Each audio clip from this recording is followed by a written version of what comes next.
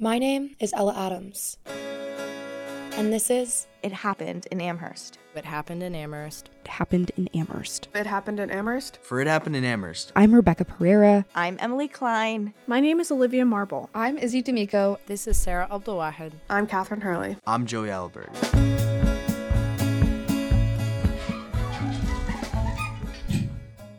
Welcome to the W.E.B Du Bois Library. At 26 floors, it's the tallest academic research library in the world. It's located at the center of UMass Amherst, overlooking the beautiful campus pond, the regal old chapel, and the concrete monstrosity that we call Campus Center. It would be easy to assume that people keep silent in a college library, busy as they read a 20-page textbook chapter, listen to a Zoom lecture, or pound out an essay due at midnight. But our library is loud. Our library sounds like groups of students cramming before a midterm. Hands typing on rows and rows of MacBook and PC desktops, and a printer churning out essays due in 10 minutes. Our library sounds like an elevator creaking as it pulls itself up the floors. Remember how I don't have anybody by Teachers lecturing on the newest developments in food writing, and archivers filing metal Vietnam War artifacts into boxes.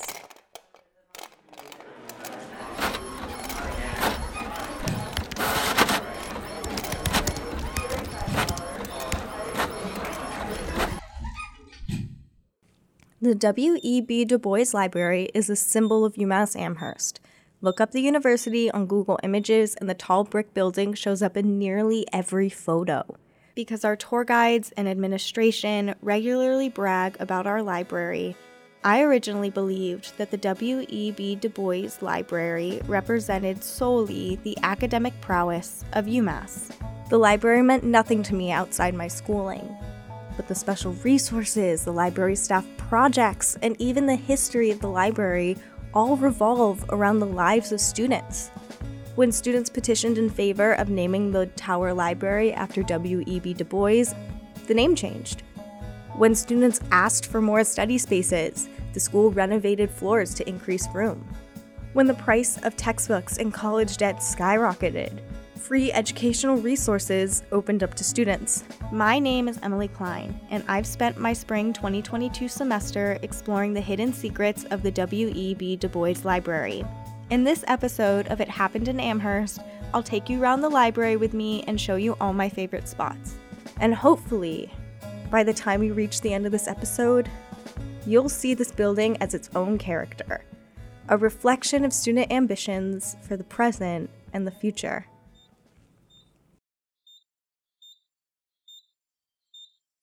Let's begin at the top, the 26th floor.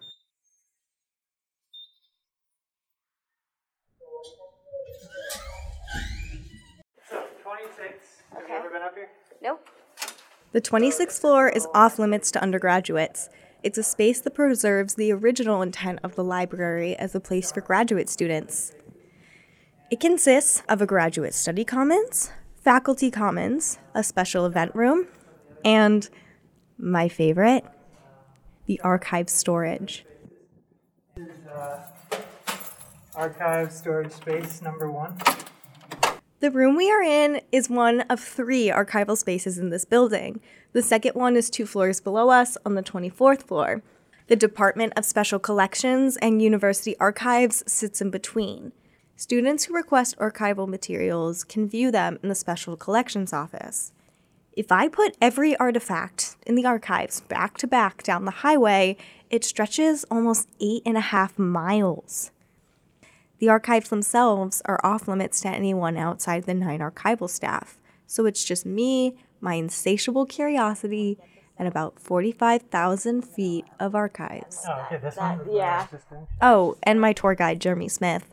Smith is an archival librarian for all journalism, communications, and public relations related documents. Normally, he's busy processing over 500 boxes worth of Daniel Ellsberg archives.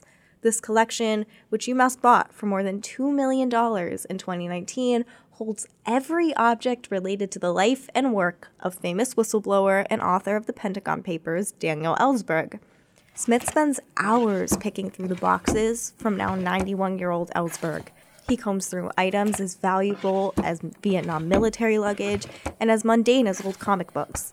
He then registers each object in the library's archival database and organizes these documents chronologically by topic and date. I can barely move in the 26th floor archival room. Boxes line the perimeter of the small room, and 6 shelves of gray boxes take up the rest of the space. The smallest ones are the same width as the portable audio recorder I'm using to record this. Larger ones are 15 inches wide. They contain paper documents like newspapers, scrapbooks, and records. The collections here are monotonous New England history, a linguistic atlas of New England Intercollegiate Lacrosse League documents, the Amherst League of Women's Voter records, just records I assumed ended up in the recycling bin. Instead, they end up here. Smith says it's not the university's place to judge the value of one historical document over the other, especially when that judgment can involve prejudice. Archives should include not just the people who did all this great stuff, but just everyday people's lives, because that's what historians are looking for. I mean, it's very easy to find out what George Washington did. It's not so easy to find out what his maid did. Each time I asked Smith about boxes from collections he hadn't sorted through himself, we stopped our tour to explore. He pulled out laminated photos of Nazis from one box and film reels from feminist filmmaker Susan Kluckner in another. I found an 1872 mechanical frog coin bank hiding in the corner of a shelf. Jeremy shows me counterculture cookbooks with vegetarian recipes mixed in with random church cookbooks. We sat deciphering the date of a UMass fraternity photo based on the 1920s hairstyle. It's surreal to be able to touch and hold objects that would normally be behind glass, especially the World War I artifacts. This looks like a suitcase? Yeah, I think this is a World War I era travel case or trunk, I guess you'd call it. Lloyd E. Walsh papers. So here's another box related to it. It's a helmet, World War I helmet. Oh, woo! UMass accepts historical items for its archives if they fall into one of 4 categories: New England history, innovation and entrepreneurship, social change, and university archives. These vague categories probably explain why our archives are so large. I spent 3 hours in the university archives collection, and while I did find some unique pieces... this says t-shirts. Does that mean it's pictures, or does that mean it's actual t-shirts? Actual t-shirts. In the box. Oh my god. Oh my god. I'm mostly focused on documents that explain the story behind the library's name. UMass called it the Tower Library before students petitioned to officially name the library after W.E.B Du Bois in 1993. The idea stemmed from the university's existing ties to Du Bois. Du Bois's wife, Shirley Graham Du Bois, gave UMass almost 300 boxes of the W.E.B Du Bois papers. The school named its African American Studies program the W.E.B Du Bois Department of Afro-American Studies and hired Du Bois's stepson, David Graham Du Bois, as a visiting professor in 1983. But the movement to christen the campus landmark after the NAACP co-founder only started after Black UMass residential assistant Arlen's Barassi came home to find his hall on the 17th floor of Washington and door covered in racial slurs and human feces.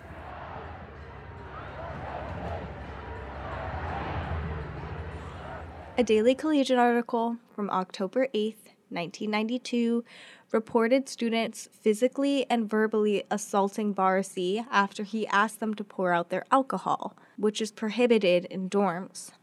Both the hate crime and the administration's lack of response outraged minority students. 2 days after the incident, between 50 and 70 students walked out of a public meeting in Moral Science Center where UMass administration intended to address racial tensions.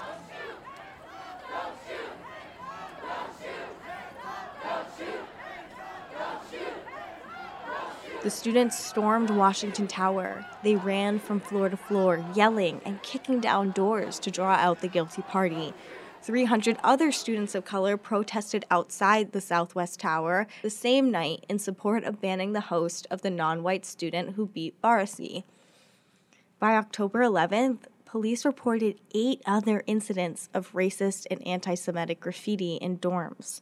The hate crimes even appeared in the New York Times, which reported racial tensions growing thick enough for the United States Justice Department to get involved. On October 17, 1992, UMass system president Michael Hooker came to Amherst to meet with black students at the Malcolm X Cultural Center in Southwest. There, Hooker told students that, quote, "We have to change the culture of the campus," end quote. That message resonated with UMass student Martin F. Jones and inspired his future activism endeavors on campus, including the W.E.B Du Bois Petition Coalition.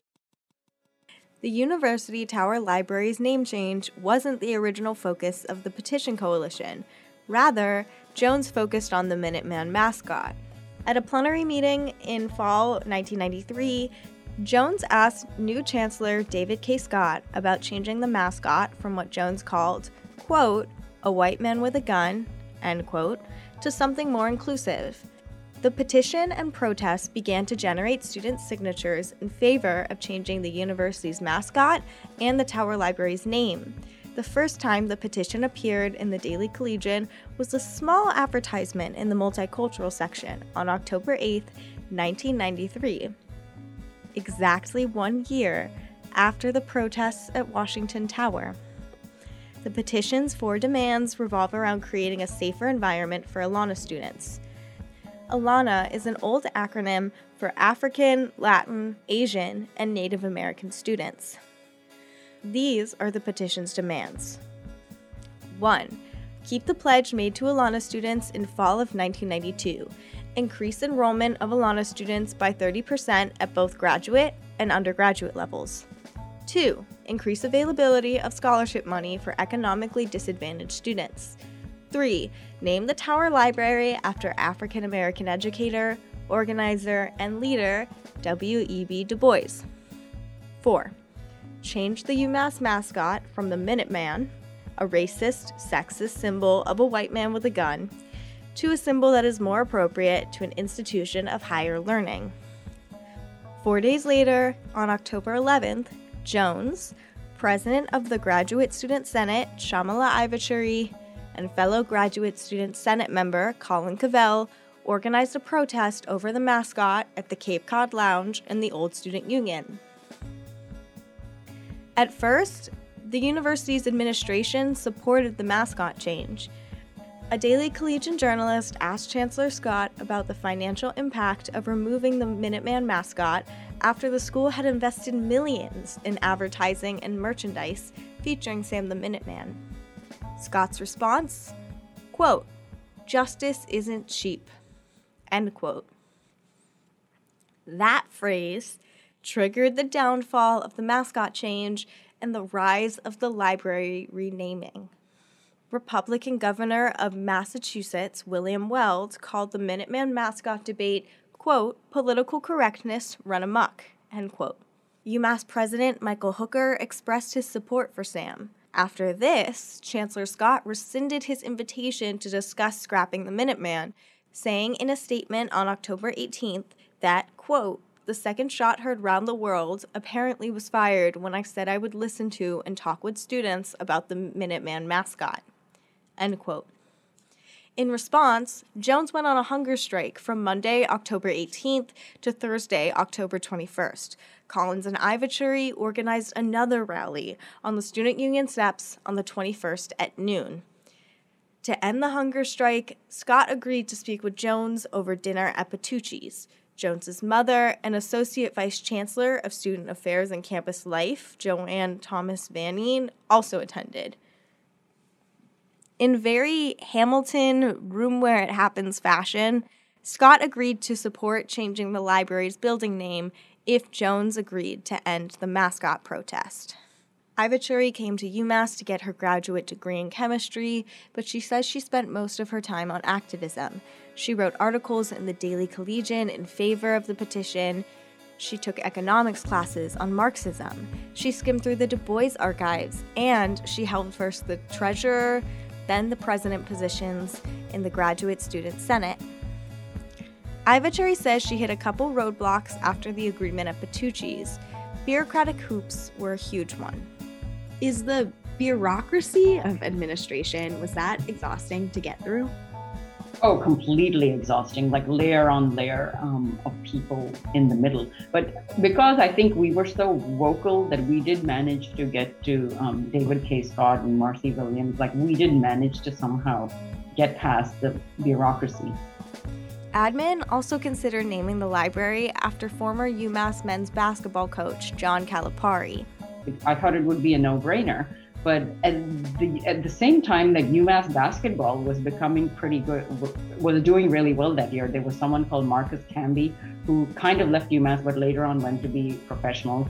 And there was a coach Calipari. So they suddenly started talking about naming the library after the basketball coach, which is why we started the petition and wrote all the articles. And it was almost like he was going to give money to get the library named after him, and it just seemed completely outrageous. In the end, the petition coalition won out. In October 1994, Jones, Collin, and Ivachuri presented their reasons for renaming the library after Du Bois to the UMass Board of Trustees. The board agreed, and 2 years later, UMass held a dedication ceremony to officially rename the W.E.B Du Bois Library. Ceremonies. This dedication is in honor of W.E.B. Du Bois. This library houses the largest collection by far.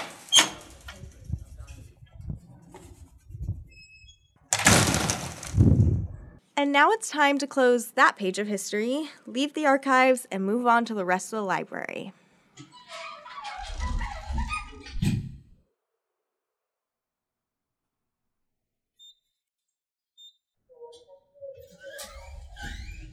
After all that archive information, I need a breather. The 23rd floor has the best 360-degree view of campus. Every single building of the main campus is in sight. The floor attracts a lot of parents and high school seniors post-college tour. These naive teens gawk at campus and imagine their future next to UMass students debating if it's better to drop out or take their organic chemistry test. Students come here to make their work a little more bearable. Almost every desk has a butt sitting in it. When I went to visit the library's main attraction, I had a hard time finding a place to record my thoughts about the view. Empty design tends to be the pond, which is funny because the building was meant to look over the pond, and that was one of the main things that they wanted to think about when placing W.E.B Du Bois Library. Pond does indeed look disgusting today, so... The side to my left looks over the Student Union, Campus Center, and Leaderly Graduate Research Center. To the right is the Old Chapel, the Fine Arts Center, and Southwest. In the back is South College and the Mullins Center. I will forever stand by my opinion that the UMass campus architecture feels disjointed. I mean, modern glass buildings next to decaying brick and concrete giants near dainty geometric shapes just doesn't make sense. But the panoramic view on the library's 23rd floor shifted my perspective a bit. Just below the beautiful sights are two cultural hubs, the W.E.B Du Bois Center and the East Asian Reading Room. The W.E.B Du Bois Center dedicates its work to spreading the writings and teachings of its namesake. Its programs practice the social change and community building that Du Bois preaches. Breakfast with Du Bois occurs every Monday at 9:30 a.m. The center gives away free books written by Du Bois, educates communities in Du Bois' birthplace of Great Barrington, and holds workshops for community college students across the state. The East Asian Reading Room lives across the hall from the Du Bois Center. I hadn't even heard about it until I explored the library. The shelved walls hold books in 3 languages: Korean, Japanese, and Chinese. The East Asian Studies librarian Sharon Daumier says that when the library first opened, reading rooms existed every 3 floors as a quiet place for graduate study. Today, the East Asian Reading Room is the last of these rooms left. Daumier's goal is to provide easy access to Chinese, Japanese, or Korean literature for any students who wish to learn these languages. And so the room next door, the East Asian Reading Room, has a collection of language learning books, extensive reading materials, textbooks, comic books, novels, light literature, all kinds of graphic novels, things that are easier to read, but will hopefully keep students happy and reading so that once they graduate from university and no longer have a textbook in front of them, they will still want to read. Just below the East Asian Reading Room is the East Asian Collection. Among the books are 4 mutant turtles in masks and their rat master.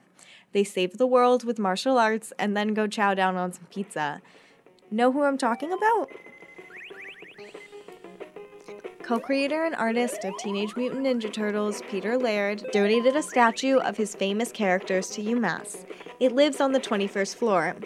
Laird graduated from UMass in '76 and gave the gift to his alma mater in 2012. A lot of my friends with younger siblings bring them to say hi to these cartoon characters. The Metal Turtles stand 17 miles from the comic's birthplace in Northampton, Massachusetts.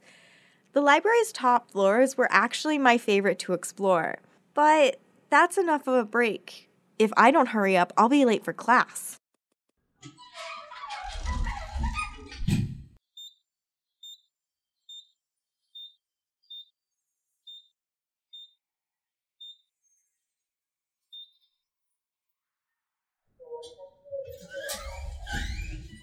This is the 16th floor. There are 2 computer classrooms here for IT minor lectures.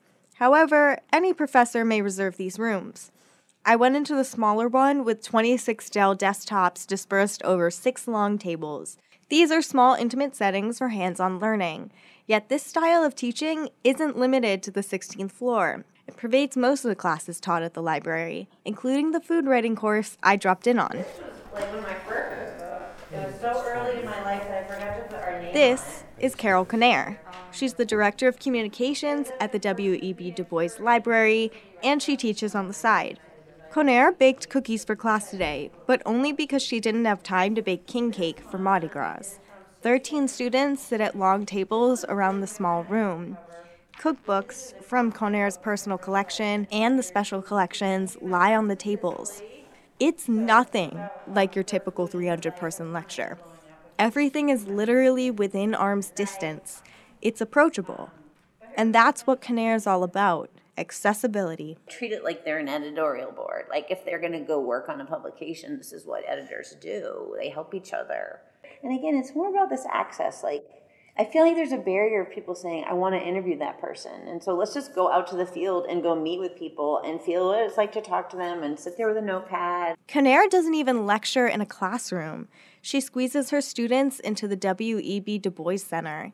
She says involving the Du Bois Center in her lectures engages students' curiosity about library resources. I feel very honored to teach in the Du Bois Center because I try to bring it in every class if I can. I mean, his life was so long and he wrote so many things that you couldn't usually find something. But, you know, I think we expect people to know stuff about Du Bois, but they don't. Conair goes beyond the walls of the classroom. She takes her students on field trips to taste cheese or watch dairy cows at the UMass farm. But the active learning occurs in the library as well. Students use archival items and curated Instagram posts. They navigate library databases for food history research. Conair says these interactions increase the probability of students taking advantage of these resources again in the future. Journalism student Madeline Zalazzo says Conair's teaching makes the library more accessible. I'll have professors be like, oh, go do some digging in the databases, go look at the archives. And I'm like, where are those? Yeah. And to have someone like bring me there and to actually be immersed in it for a class is like a really good introduction. Sophomore Ray Mave visited every single floor of the library for the first time in Conair's class. Mave says the number of resources here left her dumbfounded. I think there's so many more resources over here. Like, it's crazy the things that I found this 1 month versus the 3 years that I've been here. I didn't know there was an archives floor on top. Conair says assuming that students know how to use the library is the biggest deterrent of actually using the library. Conair believes nothing works as well as showing students how to use library resources, and student survey responses indicate students who use these resources once are much more likely to use them again. And I think that sometimes we assume people know something and we could just simply show them. So I think that's just part of it, that especially faculty, and they may be daunted sometimes by library use or just know their one particular thing that they do. I feel like it's important especially for them to feel like this information is mine to have. And it is, it's right there, right? Paulina, Paulo. Yep. Now that class is over, it's time to continue with the tour. But the last thing I want to do is take a stuffed elevator that's going to stop 6 different times. I'm going to go take the stairs.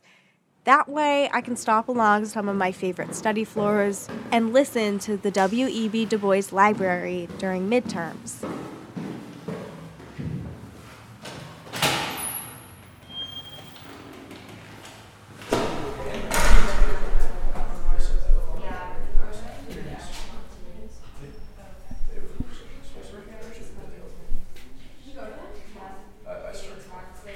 There isn't a single place on campus with more panic and grind than the W.E.B Du Bois Library during midterms. Trying to find interviewees during test season is one of the biggest challenges I've faced as a student journalist.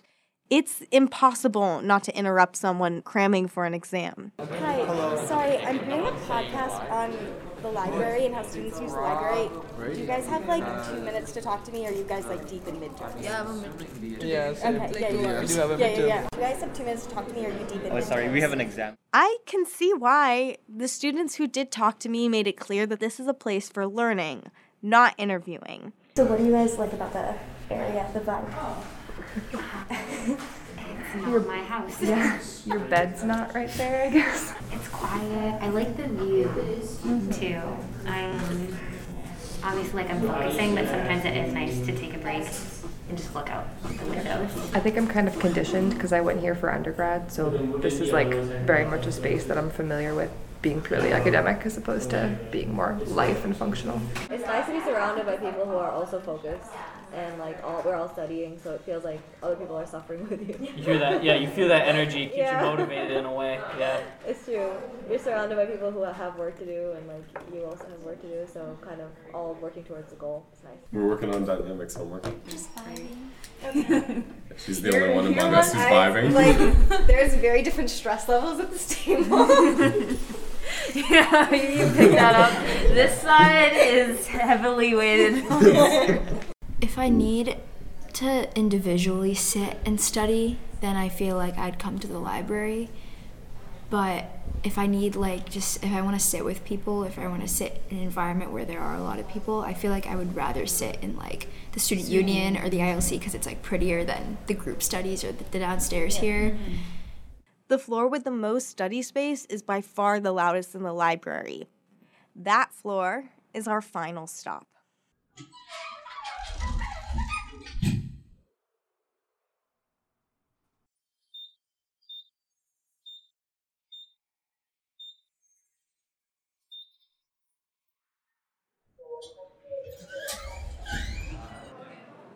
This is the Learning Commons, the last floor of the library. Printers lie in one corner next to cubicles for small group study. Across the way, the Digital Media Lab oversees 3D printing, soundproof audio recording booths, and an extended reality room complete with virtual reality headsets for checkout. All around lie rows and rows of computers. Classes assigned paperless homework with websites like Moodle and Canvas long before the pandemic shifted classes fully virtual. So my peers and I believed libraries would quickly decay from lack of use. Intern Dean of Libraries and Head of Student Success and Engagement, Sarah Hutton, couldn't agree with me less. She even laughed when I asked if libraries were archaic. Hutton has worked in academic libraries for over 20 years. She saw the library industry over the years move from solely supporting academic studies to supporting all aspects of student life. We're viewed more narrowly in scope to support the academic success of students. And there was this shift in the research and the literature and work in librarianship that we really should be working more with student affairs and campus life. We should really be working more with a lot of the outreach programming, residence life and, counseling and mental health. And so I really leaned into that direction, as well as the changing nature of knowledge production. Knowledge production used to only include writing and publishing research papers, but now it involves all types of mediums used to spread information. This includes creating podcasts on climate change, virtual landscapes informed by archival documents, or TikToks chronicling Black Lives Matter protests. Libraries like Du Bois aren't falling behind technical advancements. They're embracing and advancing them. Hutton's vision for the library exceeds information in paper pages and online databases. Her mission revolves around one word: open. Specifically, open access education. The transition to open access education centers around free educational content, replacing expensive textbooks and paywalled journals. It also pushes to release information that's usually withheld to the public, like raw data sets from scientific studies. Another area of open education focuses on helping students discover and navigate such resources. For example, using Creative Commons audio and video. When the pandemic hit, Hutton saw the potential impact of open access resources to alleviate the financial burden of textbooks. And so there are publishers who are like, we're going to provide this content open access to you to help, alleviate some of that pressure and burden. And we're like, wow, that's fantastic. Well, guess what? The same publishers took it back toward the end of the pandemic. They're trying to jack up the prices to make up for the money that they lost as a company over that time. The knowledge production publishing industry in academia is rotten. It's not in the public interest. Each step of the process to switch to open educational resources involves open discourse. First, Hutton listens to student activist groups like Mass Purg that push for open resources to gauge student needs. You have saved students collectively millions of dollars. And she then communicates with textbook publishers to change licensing agreements and encourages professors to adopt free content. For instance, my Biology 152 class used textbook PDF scans and free journal articles rather than a traditional microbiology textbook that would have costed more than $100. Hutton transformed UMass into a leader of open education. Our libraries work with the Massachusetts Department of Higher Education, Open Education Network, and the Creative Commons Network to distribute free resources. No more $100 online textbooks. Open education represents one of the many ways that the W.E.B Du Bois Library assimilates technology into its many services. But libraries with books and paper records and physical documents aren't going away anytime soon. A little room ironically placed in the Learning Commons next to all the MacBook computers and 3D printers perfectly demonstrates that fact. It's the microfilm viewing room.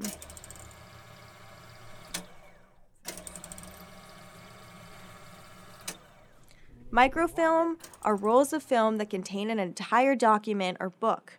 The viewer places the film on a projector that enlarges them for reading. Jeremy Smith explained to me the theory behind microfilm. Back in the day, this was going to revolutionize libraries. Yeah, I'm sorry, I'm short. So like in the teens and 20s, people were saying, this is the future of libraries. We're going to take books and we're going to shrink them down to fit on one thing, and then you'll put them in a machine to magnify them. And then we'll save all this space and we won't have to build these huge buildings anymore.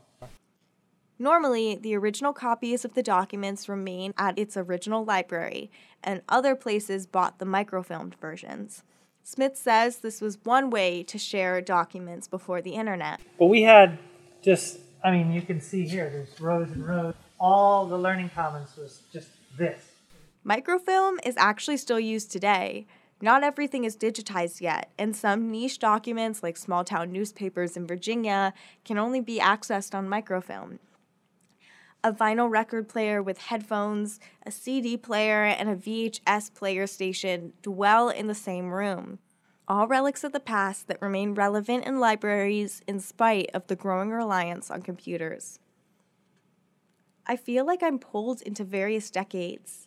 One hand in the 60s, one foot in the 90s, and my head in the 2020s. History becomes personal here. A choose-your-own-adventure book where you can relive any time with the documents and technology from that era. We've reached the end of our tour. I used to find the idea of this ugly brick building being a UMass symbol so strange. It took 2 months exploring the W.E.B Du Bois Library's artwork, study spaces, archives, and hidden rooms to realize that this building encompasses every aspect of the UMass community. W.E.B. Du Bois said it best. The function of the university is not simply to teach breadwinning, or to furnish teachers for public schools, or to be the center of polite society. It is, above all, to be the organ of that fine adjustment between real life and the growing knowledge of life. An adjustment which forms the secret of civilization. I'm Emilee Klein, and thank you for listening to It Happened in Amherst.